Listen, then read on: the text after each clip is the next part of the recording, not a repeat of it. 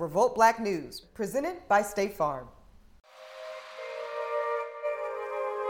This week in Revolt Black News, we look at justice and accountability, because the two actually yield completely different results. Now, yeah, this week one god-awful apple was picked, and that is accountability.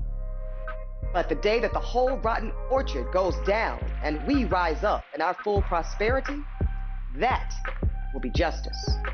And y'all know we're a long way from that, because anytime we get even a glimpse, it is quickly obstructed by that rotten orchard. And we know that that makes for some damn strange fruit. So listen, of course we want justice. But what we deeply yearn for is to be out of the entire debt system of injustice. Y'all, it's simple. Murderers should go to jail, and black people should be able to live life. Now, some people call that justice. I call it common sense.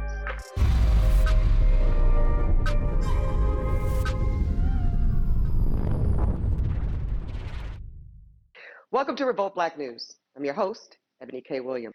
Now, y'all know it's been a heavy week with verdicts in around the case of Derek Chauvin. He was found guilty on 2 counts of murder and 1 count of manslaughter. Now, while there's a whole lot of work to be done still in the black community, we do need to break down exactly what went down in this case. Because here, a Minnesota police officer was not only charged, but actually convicted of the killing of a black man in America.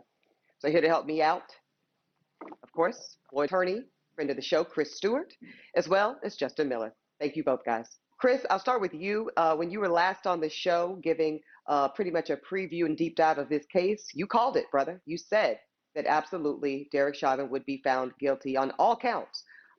Some of us, even in the legal community, weren't sure. Chris, how'd you know? Faith. That's pretty much it. I mean, we were nervous, but the one thing with all the stuff Justin and I have to deal with is you can't lose faith. And that's the one thing that I fear a lot, especially with the black community, is we lose faith and hope a lot. And we just kind of accept, oh, that's how life is. No, man, just keep the faith, even if it seems impossible. Because the way that you break a human down is to take away their faith and their hope. And then they're lost. Then you resort to whatever you got to resort to. You cannot lose faith or hope, no matter how bad it looks. Absolutely.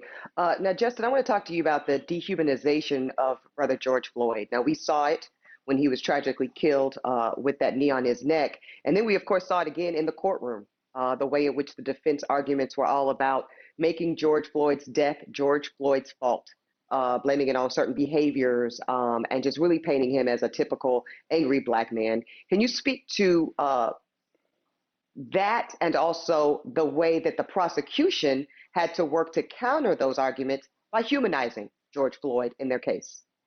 Yeah, well, this all started in the beginning when Chris and I were trying to make sure everybody understood that this was not the George Floyd trial. This was the Derek Chauvin trial. And we said that time and time again, just to make sure that everybody understood George Floyd is not on trial. So when the attack started happening and the character assassination started happening, we had already told the family what was going to happen. They didn't really have, and they being the defense, didn't have a great case just because everybody saw what happened, 9 minutes and 29 seconds of murder on television. So they had to go to the character assassination route. And this is the route they go to anytime. So in a situation like this, we knew it was coming. So we prepared the family, and then we thought the prosecution did a really good job, especially when they brought up his brother Phalonis, and he talked about the things they used to do when they were kids.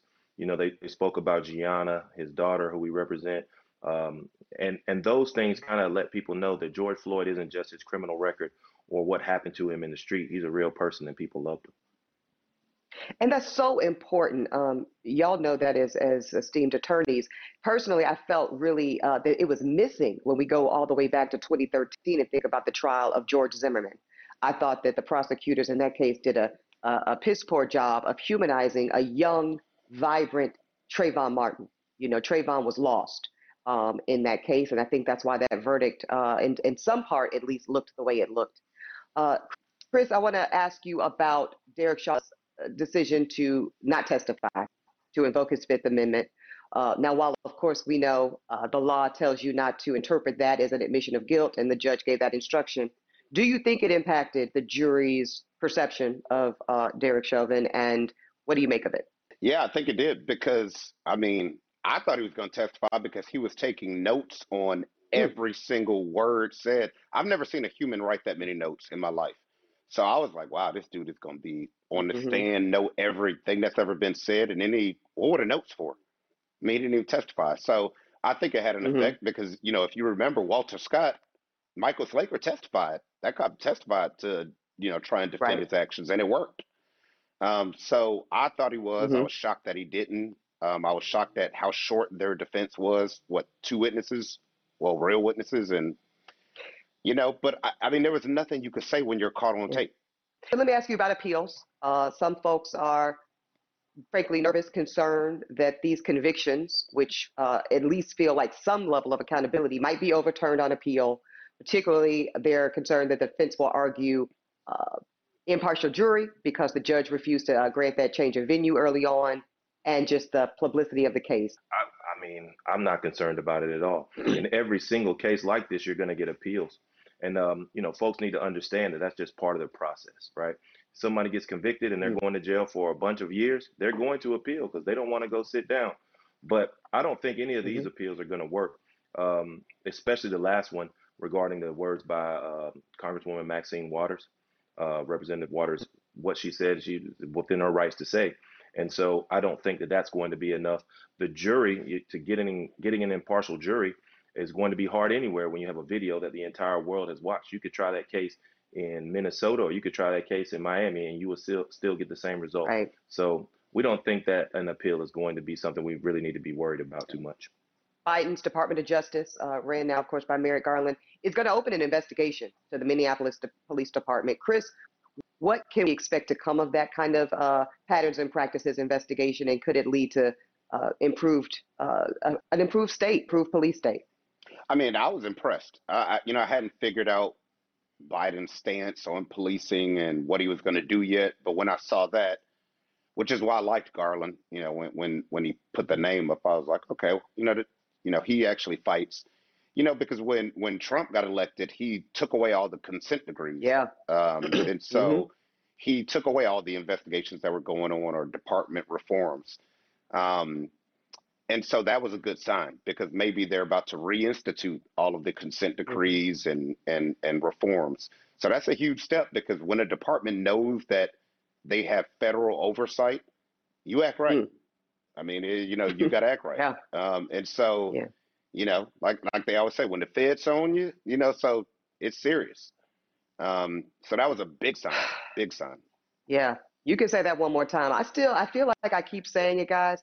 And there's even some folks right now in the kind of pop culture spaces in which I exist now that are facing federal trial. When the feds come for you, they probably already have a lineup of corroborating witnesses who've already testified against you in previous, and they are willing to do it again. So, yeah, you better have some act right when the feds are involved. I totally agree, Brother Chris. Chris, also, I want to talk about sentencing. We know there's going to be about an 8-week delay here as to when we will see what that sentence looks like for Derek Chauvin, now convicted murderer. Talk about the sentencing guidelines. What can people really expect to see by way of what kind of time this man will get for the murder of George Floyd? His max that he could get is 40, but there will be some reductions for the first felony. We aren't really allowed to comment on the sentencing part because, as you've seen, this judge is very aware of parties related to the case commenting. And so the only thing we will say, I think Justin said it yesterday, is that we want him to get the maximum amount of time possible, and we'll stop there. All right, Chris, Justin, you're breaking down extremely important information. It's so much. We actually got to pick this back up a little later in the show. Listen, we appreciate y'all sticking around. But up next, we've got this week's headlines. We got more Revolt Black News after this.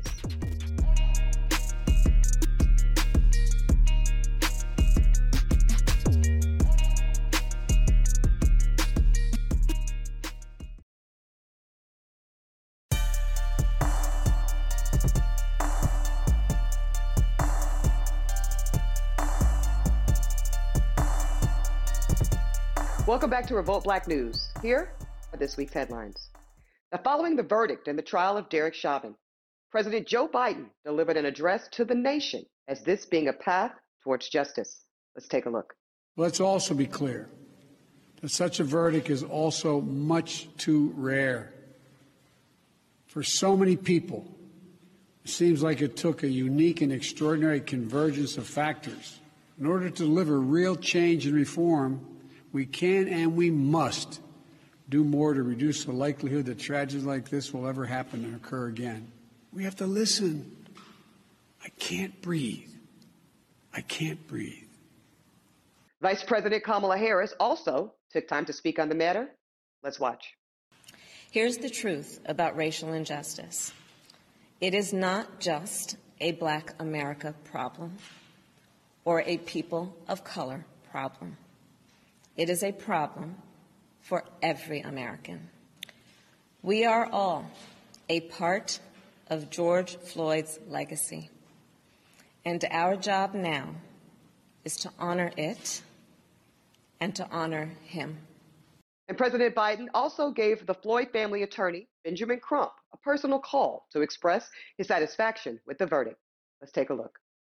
Feeling better now. Nothing is going to make it all better, but at least, God, now there's some justice. Right. Hopefully this is the momentum for the George Floyd Justice and Policing Act to get passed and have you sign. Got it, that and a lot more.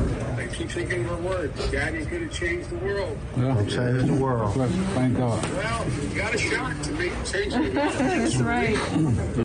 And Minnesota is under an even more watchful eye as U.S. Attorney General Merrick Garland has announced the Department of Justice will launch an investigation into its police department to determine if it's engaged in a pattern or practice of unconstitutional, unlawful policing. Now, Garland said that he wanted to wait until after the Chauvin verdict in hopes of not influencing the jury's decision. And sadly, the tragedies just continue. A Columbus, Ohio police officer fatally shot a 16-year-old Black teen named Ma'Khia Bryant. 4 officers were called to a domestic disturbance where body camera footage seems to show that the teenage girl and 2 others were in an armed altercation. The officer that shot Bryant has been identified as Nicholas Reardon. And following the fatal shooting of Ma'Khia Bryant, Interim Police Chief Michael Woods spoke on the incident. Let's take a look. I'm a father. Her family is grieving. Regardless of the circumstances associated with this, a 16-year-old girl lost her life yesterday. I sure as hell wish it hadn't happened. And we are still gathering information that we can gather, but most of that information will be done by BCI. They're doing the investigation. We want to ensure that independent review from them, and we stay out of their way and provide the information that they request from us. Columbus Mayor Andrew Geithner also gave an update on the shooting, calling it a horrible, heartbreaking situation. Let's watch. Not just the mayor, the father. The city of Columbus lost a 15-year-old girl today. We know based on this footage, the officer took action to protect another young girl in our community. And in other news, Mark McCloskey, remember him, the lawyer from St. Louis who we saw last summer wielding his gun at Black Lives Matter protesters? Well, he's apparently considering a run for the U.S. Senate. McCloskey is eyeing a seat currently occupied by GOP Missouri Senator Roy Blunt. Blunt said that he will not run for re-election in 2022 and plans to retire.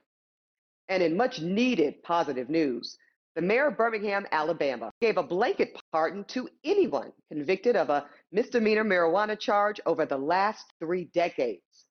Mayor Woodfin said this: instead of asking the people to come to me for help, we decided to take it to the people. The initiative has impacted over 15,000 possession cases. And lastly, in more good news, President Biden announced that he expects to meet his goal of administering 200 million shots in 100 days. And the president is also offering a paid leave tax credit that will offset costs of employers with fewer than 500 employees for any paid time off that their employees need to get the COVID-19 vaccine or recover from the vaccination. The president himself spoke on the matter. Let's watch. Today we hit 200 million shots, but if we let up now and stop being vigilant, this virus will erase the progress we've already achieved. We all need to mask up until the number of cases goes down. Vaccines can save your own life, but they can also save your grandmother's life, your coworker's life, the grocery store clerk, or the delivery person, helping you and your neighbors get through the crisis. All right, now that's it for this week's headlines. But up next, Rochelle Ritchie interviews this country's top medical expert, Dr. Anthony Fauci, on all things COVID-19 and this vaccine. So much to break down, and of course, Rochelle's got us covered as usual. So stick around for more Revolt Black News after this.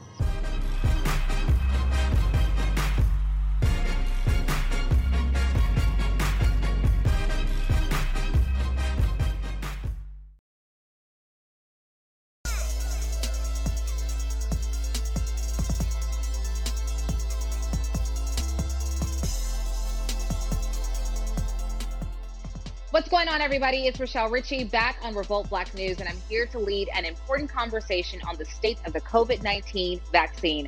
I'm so excited to have the director of the U.S. National Institute of Allergy and Infectious Diseases, Dr. Anthony Fauci, join me to discuss some recent and important changes regarding distribution of the vaccine and how soon before we achieve herd immunity. Dr. Fauci, thank you so much for joining us here on Revolt Black News. We've seen a lot of skepticism when it comes to the vaccine, when it comes to COVID-19, especially when we think about how quickly the vaccine was produced. I want you to, if you can just give us very briefly why people should not be concerned about how quickly the vaccine was developed. Well, that is a great question, and that is the key question. And in fact, I have recently explained that in an article I wrote last week in Science magazine. And what it means is that this speed is not a reflection of carelessness or of cutting corners. It's a reflection of decades of investment in basic and clinical research, which led up to the capability of doing something in 11 months that 10 years ago would have taken several years. It's merely a reflection of how much has been accomplished scientifically. So we had the virus in January. We started the clinical trials because we had a very good vaccine platform technology. We had a lot of infections in the community, and we were able to show very quickly that it was very safe and very effective, quite effective. And the thing that people need to understand is that that determination is made by independent bodies of people who don't have any allegiance to an administration or to a pharmaceutical company. The determination of it being safe and effective is made by what's called a data and safety monitoring board. Independent group of people of multiple disciplines, virology, immunology, clinical trials, ethicists, statistician.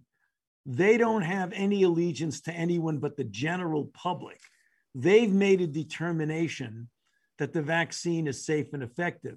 And the actual approval of it by the FDA to be given to people is done by the career scientists, and it's done in association with their advisory committee, which yet again is an independent group of people, and their deliberations are public. Anybody can come in and listen to it. So it's not anything behind closed doors. And I think when people fully realize that the entire process is transparent and independent, that they may just rethink about the idea of their hesitancy, because it's all laid out there for people to see. Thank you so much for clearing that up, because I know that is something that you and I myself have heard quite a bit when it comes to people being skeptical about getting the vaccine, and particularly in the Black community. As we know, historically, there's been some distrust of the medical system and organizations. And now we've seen the pause on Johnson & Johnson. We've heard that now with Pfizer, you might have to get 3 doses of the vaccine. How does the medical community address those skeptics and those criticisms and ensure that people are making sound and decisions based on their knowledge and not fear? Right. And we, we trust the American people are smart. We trust them to make their own individual decisions, so long as they have the data, the real, open, transparent evidence. So what you do is you make all of that available and try and explain it in a way that people can understand what you're talking about. So let's take an issue. You mentioned two things that happened. Let's explain them. The fact that the J&J was put on pause, rather than being of concern, that should convince people that we take safety very, very seriously, because the thing that triggered the pause for the J&J was 6 women out of 7 million who actually had an adverse event. So you're talking about 1 in a million. If they find a few more, it'll be 1 in whatever. But the chances of getting that is about less than the chances of getting hit by lightning.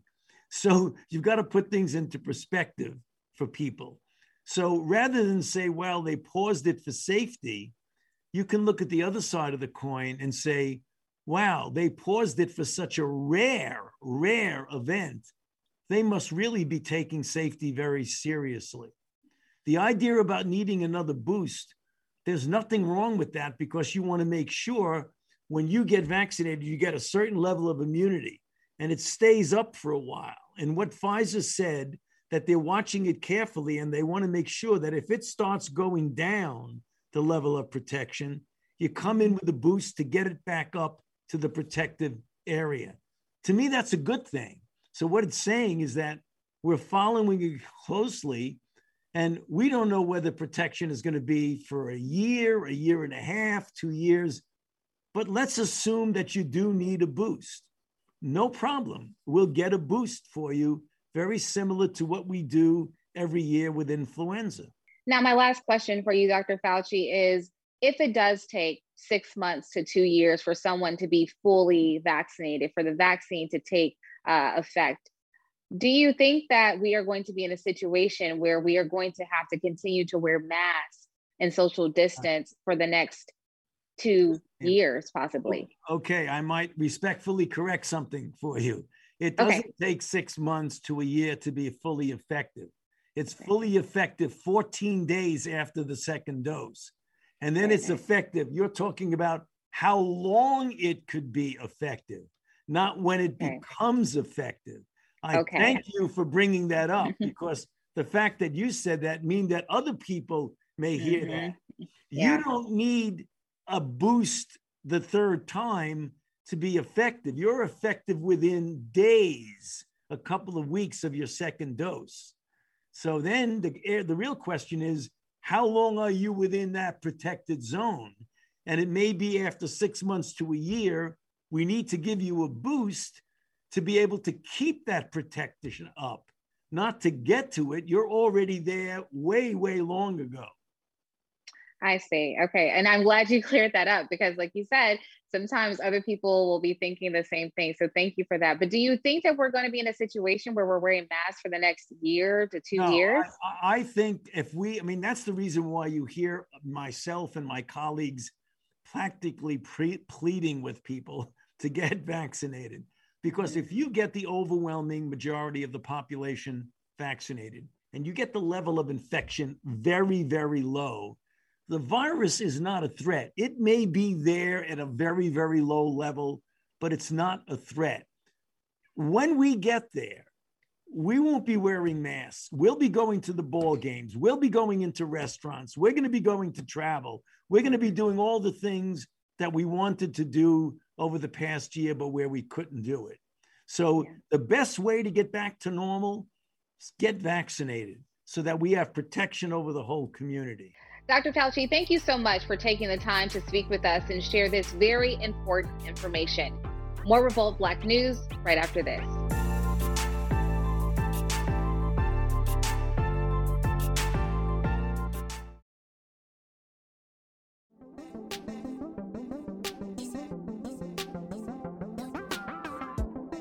We have to go further. As mothers, as families, we are going to go further. And that's the only way that we're going to push them to do the right thing.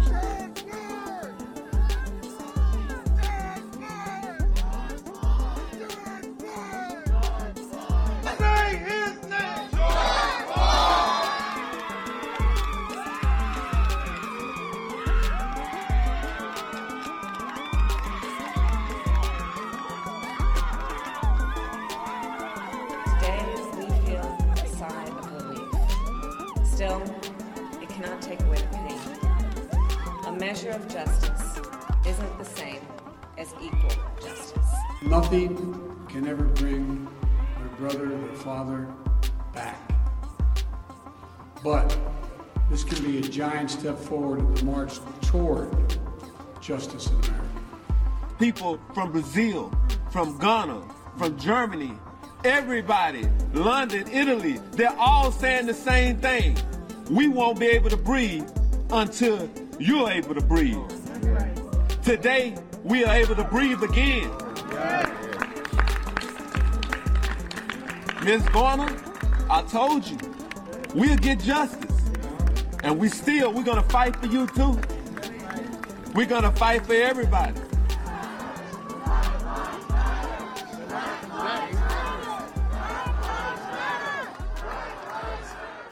Welcome back to Revolt Black News. Now, as promised, we're going to pick things back up with the conversation with the Floyd family attorneys, Justin Miller and Chris Stewart. Typically in the law, there's such a thing as precedent that kind of says as a one decision goes, it can be instructive, directive to others. Do you think that this particular conviction will have any sort of precedent? Maybe not legally binding precedent, rather, but maybe persuasive political precedent of some sort?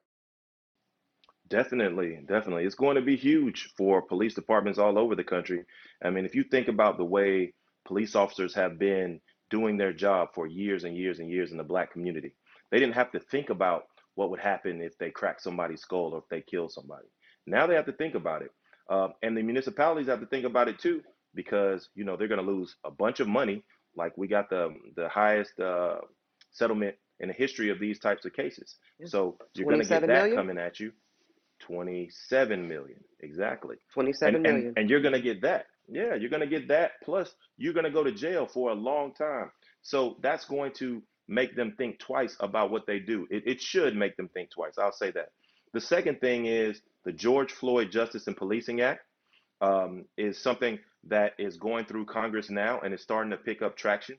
And we need to make sure that that gets passed, because that has a lot of stuff in it that's going to ban chokeholds and qualified immunity and putting a registry together so that these kind of police can't go from one jurisdiction to the next jurisdiction. So this case is huge.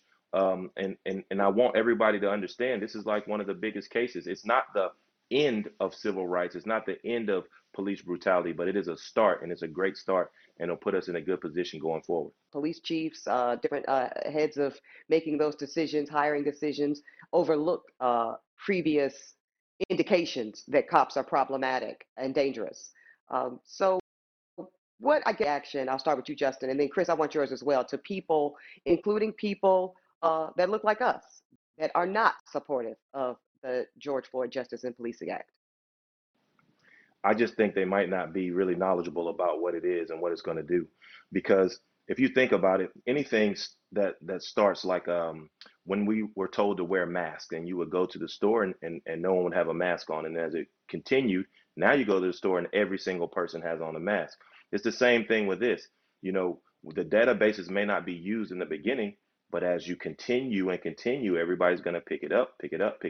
And then we'll have a nationwide database, but you have to start somewhere. So there are things in that bill that are not going to be immediate, but they're necessary, and we need to make sure and push that they happen. Chris? Yeah, bring me on if anybody ever wants to debate the bill, because okay. They're not in the trenches, because, like, look, I fight these cases. I've been fighting them for over a decade. There are no databases that monitor these cases. There's no national database. When I have a cop that has killed somebody, it takes me 3 investigators to find where he's worked. There is no public database that monitors these cops. It is not accurate at all. So you cannot track cops that go from department to department to department. They call them shifters. There's like code terms for all that. So yes, a chief may know where he's worked. That's just like any company that knows where somebody's worked, but you don't know. The public doesn't know. And so, there are simple things, in the bill like stopping racially profiling. Racial profiling is what leads to these killings. Walter Scott was racially profiled. All of these cases are racial profiling. And so if you stop the small things, that will stop all of these incidents that we see. And that's what the bill will end up doing. So, it's one of those situations where, look, everybody wants a Ferrari or whatever it is. But look, there's a Lexus out there, or there's a very nice car, but you don't have a car. So you're not going to have a car until you get a Ferrari? Right. Man, get out of here, man. Get out of here. Yeah, no, I hear you, brother. Some people do cut off their nose to spite their face, and we know that the enemy of progress can be perfection. Let me ask you this too, Chris. There's a part of the bill. Correct me if I'm wrong. Maybe 252 or something. The part that speaks about elevating the standard of force from intentional rather to reckless. Can you talk a little bit about that and what that means for a wider ability to prosecute some officers? Yeah, it's huge because it's like I tried to explain this one time is you pretty much have to prove somebody, yeah, man, I meant to kill him. That's impossible because the standard is what was going on in a reasonable officer's mind. Now it could just be reckless, almost like when you saw the manslaughter charge in there with George Floyd. That was basically negligence, like it was a negligence charge. And so that's a lot easier to prove in that, all right, we can't prove that Derek Chauvin meant to kill him, but we could prove that it was reckless to leave a knee on somebody's neck for 9 minutes. That's a lot easier to prove than, oh, he went out there that day like I'm about to kill a black guy. That's impossible to prove. And so, it's a lot easier when they change the standards. And that's the thing, like I said, a lot of people aren't understanding the technicalities unless you've been in these trenches, took some losses, took some wins, and seen how it works. Yeah, I personally think that change of use of force standard is you can't overstate it. I mean, it's massive, and I think that will make a commitment, as well as the qualified immunity piece, which you both spoke to. Let's talk about the politics of it, guys. It's gotten through the House, the George Floyd Justice and Policing Act, but facing a time in the Senate. We know it's real tight there. Justin, what would you like to see? Okay, let me ask you this: what can we do as a community that is engaged on the issue to help get this thing through the U.S. Senate? What action steps? Right. So we march and we get in the streets and we make sure we show out to let them know how we feel about a certain issue. But I think the thing that we're not so good at is once we've done that and we let people know that we're angry about an issue, we don't focus down to get the details completed so that we can handle it and change that issue. So I think that we need to reach out to our congressmen, to our senators, to our governor, and flood them with letters and flood them with emails and flood them with calls and tell them we want this passed. We don't care if it's perfect, like you said. We just want you to pass something. You can work on it as you go, but pass something. Get it out there. Get it moving, because we need to start something in order to finish something. And so I think that as a collective group of African Americans, we and not just African Americans, like-minded people in America, we are very good at the protest and the march and the fight. But we got to get down to the minutia and learn how to take that fight and that energy to a place where we can get change. Okay, up next, Rochelle Ritchie returns to the show to interview Tamika D. Mallory and Touré about police moving forward. We've got much more Revolt Black News after this.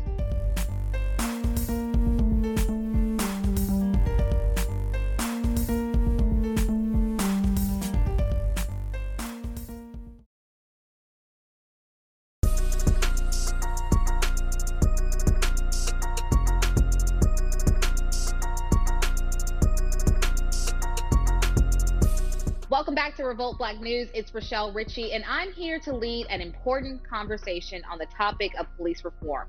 We know Derek Chauvin was found guilty, so now we want to know, how can the institutions of law enforcement ingest this verdict and make tangible changes to their training and policies to stop the brutalization of Black people? Joining me to discuss it all is Revolt fam and activist Tamika Mallory. Also joining is journalist, author, and prolific podcast host Touré. Welcome both of you to the show. Do you think we are a step closer to seeing any sort of legislation passed that is going to improve the way in which Black people are policed in this country? Yeah, well, first of all, thank you so much for having me on. And, I would say that we have to be closer. This is not really a choice. It's something that America has to do at this point, or else this country is going to erupt in a way that scares me. There was a little bit of relief, but also understanding that within 2 days, on today, there was a funeral for Daunte Wright. It's heavy. And in between that, knowing that another child was shot and killed, no matter the details, still a 15-year-old, so long as they believe that taking a Black life can always be justified and covered by the police unions and the system in general, we're going to see more unchecked behavior, which will ultimately create an eruption within Black America. At some point, that has to boil over. And I think that the only way we're going to calm folks a little bit, to be able to get themselves together and to be in the right frame of mind, is that we start passing legislation quickly that holds people accountable, because that's what we saw happen with Derek Chauvin. He was held accountable. Touré, shortly after the verdict came down for Derek Chauvin, you actually put out a tweet that I want to read here. You said, quote, "Even if Chauvin is found guilty, the police violence against Black people problem is still unsolved. There's nothing preventing another George Floyd incident from happening tomorrow." Do you have any hope at all that George Floyd's murder will actually have an impact on the way in which Black people are policed in this country? No, I have no hope that this one conviction will change the entire system of how we are policed. The system goes back a few centuries now. It was derived from slave patrols. It is a system where officers are supposed to make arrests. If they don't make arrests, then they're perceived to have not done their job. They can't get promotions. I think the Chauvin verdict may give people pause for a moment, but let's remember 2020, when you had Black and white people and brown people and Asian people in the streets by the millions, coast to coast, cities all over the place, peacefully but aggressively demanding better policing. And what did we see? Police responding with brutality to protests against police brutality. The idea of reform is dead. It's silly. It's ridiculous. And to you and the viewers, I would say, how many more George Floyds do you need to see before you understand that we cannot reform this? We need a radical restructuring of the way we do policing in America. Is it 1 more? Is it 5 more? Is it 10 more? Whatever number it is, we will get there. There is one more step, and that is sentencing. How important is it for people to continue to follow this case all the way through and continue to be vocal about this issue and about George Floyd's murder when it comes to sentencing, which is said to happen in about 8 weeks? So there's a few things there. Number one, it is my opinion. I'm not speaking on behalf of the family, the attorneys, or anyone directly connected to this case, but it is my opinion that the judge will not necessarily be as hard on Derek Chauvin as I think that he should. That's my prediction. I believe that the maximum time should be somewhere around 40 years. It could be 40 years. And I don't believe that this judge is going to hand down a 40-year sentence, which is why Mr. Chauvin chose a judge to sentence him rather than the jury, right? So it's so important for folks to keep their eyes on this. Look, I don't think that being convicted of 3 major felonies in a nationally televised case can possibly lead to some sort of slap on the wrist. He's going to do many, many years in prison. I'm also uncomfortable with the notion that the court will and should respond to anything but the evidence and the situation in front of you.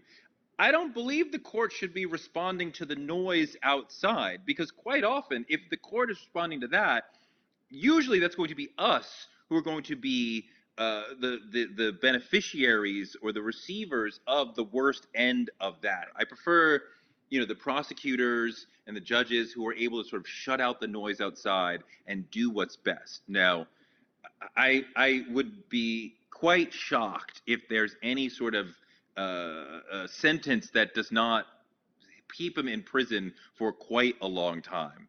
When we look back, though, at Daunte Wright and the fact that we have Kim Potter, do you think that the Derek Chauvin verdict is going to put any pressure on her potentially facing charges and one getting convicted or not being charged at all? I've been doing this for so long now, 25 years of my life.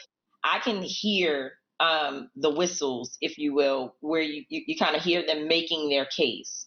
And the fact that they immediately came out with the, she mistook her gun, her taser for a gun. They're already setting up a case. And I'm not sure that she is going to be held accountable in the ways in which she should. They also, quickly, several people resigned. And of course, it kind of calmed the protests and all of what we saw in terms of the uprising that was happening around Daunte Wright, because they knew that she couldn't just go back to work. But now she gets to keep her pension and all of the benefits that go along with being an officer for 26 years. So I can't say for sure what will happen. What's the next step? What should we be doing right now? We need to change the system of policing. I want the viewers to understand that thinking of policing in terms of good apples and bad apples is to misunderstand entirely the system. The police are not here to protect and serve. They're here to generate revenue for the state. This is why they're constantly writing us small tickets. If we diverted some of the billions of dollars that go to big city police departments like New York and LA into things that actually do reduce crime, like combating mental health, like creating job programs for people, like improving schools, then we would actually do something about crime. But the police force we have is quite often the source of crime. I mean, it's no hyperbole. On a day-to-day basis, I am far more afraid of the police than I am of the criminals who live in Brooklyn. What we have to be working on, in my judgment, and we at Until Freedom have been saying this, we have to work on defunding police. No one has ever taught us what other systems look like. In New York City, we have something called the crisis management system. And in communities where the crisis management system exists, violent crime is down. In fact, crisis management operators, the violence interrupters, they are often on the scene asking police to step back and allow them to approach people who, again, may have a mental illness, people who have family issues that need to be addressed with jobs, with programming. Even at hospitals, they go in and they do interventions after a shooting to stop retaliation. We're not talking yet, even though I am an abolitionist, and I do believe in a day when we don't need police at all. But we are not at the point where we're talking about taking police away completely. What we're saying is that it makes no sense that in a place like New York City, the health department and many of the other institutions that exist, if you combine their budgets, it is not equaling the same as what police budgets look like, which are in the billions. That has to change. And I think that while we worry about while we deal with and stay on top of these individual cases, we must also think about what communities look like with less policing and more community impact. And that's something that I think we have to focus more of our time on. Tamika and Touré, thank you so much for joining me today. We really appreciate your time and obviously all of the incredible work you both do. I'm going to send it back over to Ebony now. Rochelle, Tamika, Touré, thank you all for an excellent conversation. All right, y'all. Now, we know that police reform is a key issue to restoring justice for our people. But there's another area I want you to pay attention to that is a part of this larger movement. That is jury duty. See, we've heard the phrase, a jury of our peers. It's not that sexy, and it's a bit of legalese. But here's the thing, as we see, especially in this verdict around the Derek Chauvin trial, serving on juries is essential. It's key. We're always looking to get out of it, but we need to get into it because it can really be detrimental to restoring the justice and peace that we seek for our people when we don't show up. So listen, let's take those jury notices and wear them like badges of honor, just like we did back in November with the I voted stickers. Because we want justice and we want peace. Well, one way of increasing the odds of getting there is by representing on juries. So listen, how you register for jury duty, it's different state by state. So do your homework and get to those courthouses, y'all, because we got to get to work and do the work. For Revolt Black News, I'm Ebony K. Williams. See you next time.